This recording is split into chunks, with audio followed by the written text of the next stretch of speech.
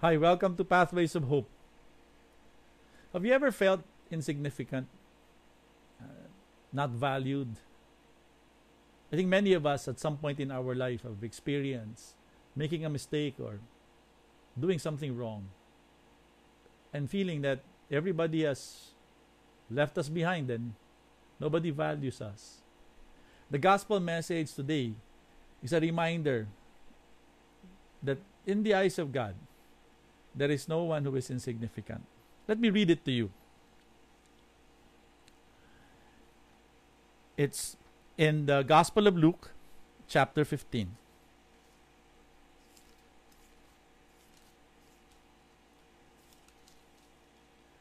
Verses 1 to 10. Now the tax collectors and sinners were all drawing near to him. And the Pharisees and the scribes murmured, saying, "This man receives sinners and eats with them." So he told them this parable. What man of you, having 100 sheep, if he has lost one of them, does not leave the 99 in the wilderness and go after one which is lost until he finds it? And when he has found it, he lays it on his shoulders, rejoicing. And when he comes home, he calls together his friends and his neighbors, saying to them, "Rejoice with me, for I have found my sheep which was lost."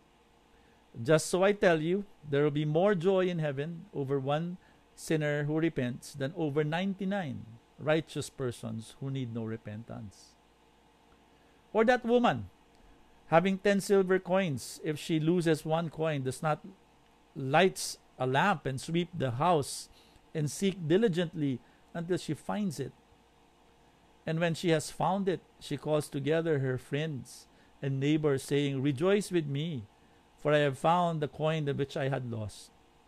Just so I tell you, there is joy before the angels of God over one sinner who repents.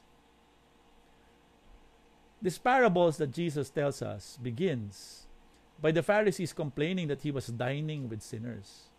Now, during their time, when you begin dining with somebody, it's not a simple thing. It's an expression that you value that person and that you identify with that person. And that's why when the Pharisees, who were religious people, saw Jesus dining with sinners,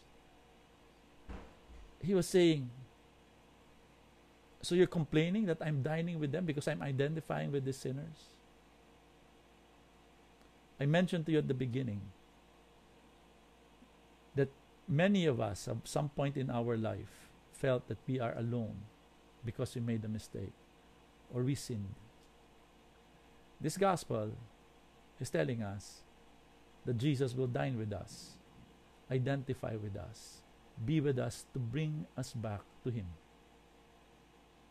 Because he's saying that in the eyes of God, there is nobody insignificant. Everybody is valued. 1 over the 100. 1 over the 10. This is the message of God. There will be rejoicing in heaven for anyone who turns back to God. Because in the eyes of God, all of us are valued. May this message be a source of encouragement to you today. The message of the gospel is very clear. There will be rejoicing in heaven for one repentant sinner.